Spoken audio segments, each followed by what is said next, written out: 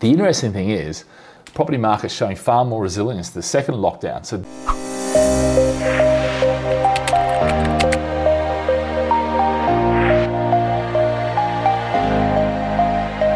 if you can, subscribe, like the channel. If you've got any questions, chuck them into the comments right now, and I'll be happy to answer them. This is quite interesting because a lot of people are saying, oh, second lockdown is going to be even worse than the first, and then people are saying it was going to be through Christmas and all this.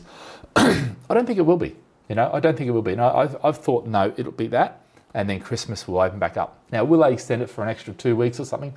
Maybe, but I think over Christmas, look, I think the reality is it's the UK. If anyone says you can't go and see your family over Christmas, there'll be these two fingers getting put up to a lot of politicians and police and all that sort of stuff. So in some ways, save the hassle, have a good Christmas, and but just be responsible and wear masks. And I think that's probably the message they should be saying is, hey, we're going to open back up, but be responsible. We've got the vaccine coming, so just hold out for a little bit longer and be responsible. And I think if they do that, that's likely to work really well. So let's see how we go. UK house prices soared to record high. They just keep going up. It says 3-bedroom semi, they're $250,000 for the first time.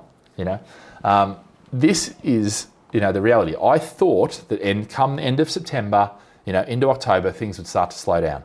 November, December, January slow down. February starts to get a bit of momentum up again. But we've gone all the way through into November, and November's kept going. And yes, things have slowed down a little bit. It's not the feverish pitch that it was. So, it is slowing down.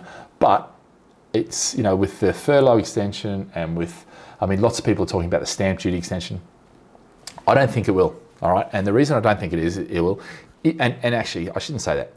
I think potentially they will change the way it's done. So, right now it's everybody gets stamp duty holiday. I think what they'll do is they'll say international investors need to pay this, whereas locals get this, So I think they'll put in a few measures like that.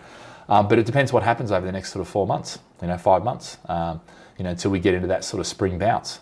So we'll see, But it's hard to find, negative news, negative things. There's negative spin on everything. All these articles I've got negative spin on. But the reality is that's more because it wants to get headlines than actually being the reality from my perspective. So things are, they're looking pretty good. And I think, it's a good way to do it. Look, the other side of it is if you look at real house prices. Yeah, this is, 2015 is the base. In other words, everyone started 100 in 2015. And you look at China, 30% growth. Yeah, UK 10%, which actually is below the OECD average. Yeah, Italy is all the way down the bottom. So it's quite amazing when you think about it. What's happening there? It's not like we've got runaway prices. Now, yes, there's lots of that happening, but at the end of the day, we haven't had that much capital growth. We've had austerity laid with Brexit. Yeah. And now coronavirus, okay? So, yeah. So, look, there's huge opportunities out there. And as long as you're not, the news is there to have the headlines. And, unfortunately, that's, and a lot of them are the majority of the negative headlines, unfortunately. But I think the real key is, how does it affect your portfolio? How does it affect your career? Things like disruption, all that. And when you work all that out, actually, you might find that now there's no better time to invest than now. The rates are insane. We're talking, I've got some clients who are talking about 1.9%, which is just extraordinary, and, the cash flow on that is so cheap and they're able to lock that in for 2 to 5 years. Okay. So yeah. So guys, that's it for this week. Any questions you've got, you can call the team, you can email the team.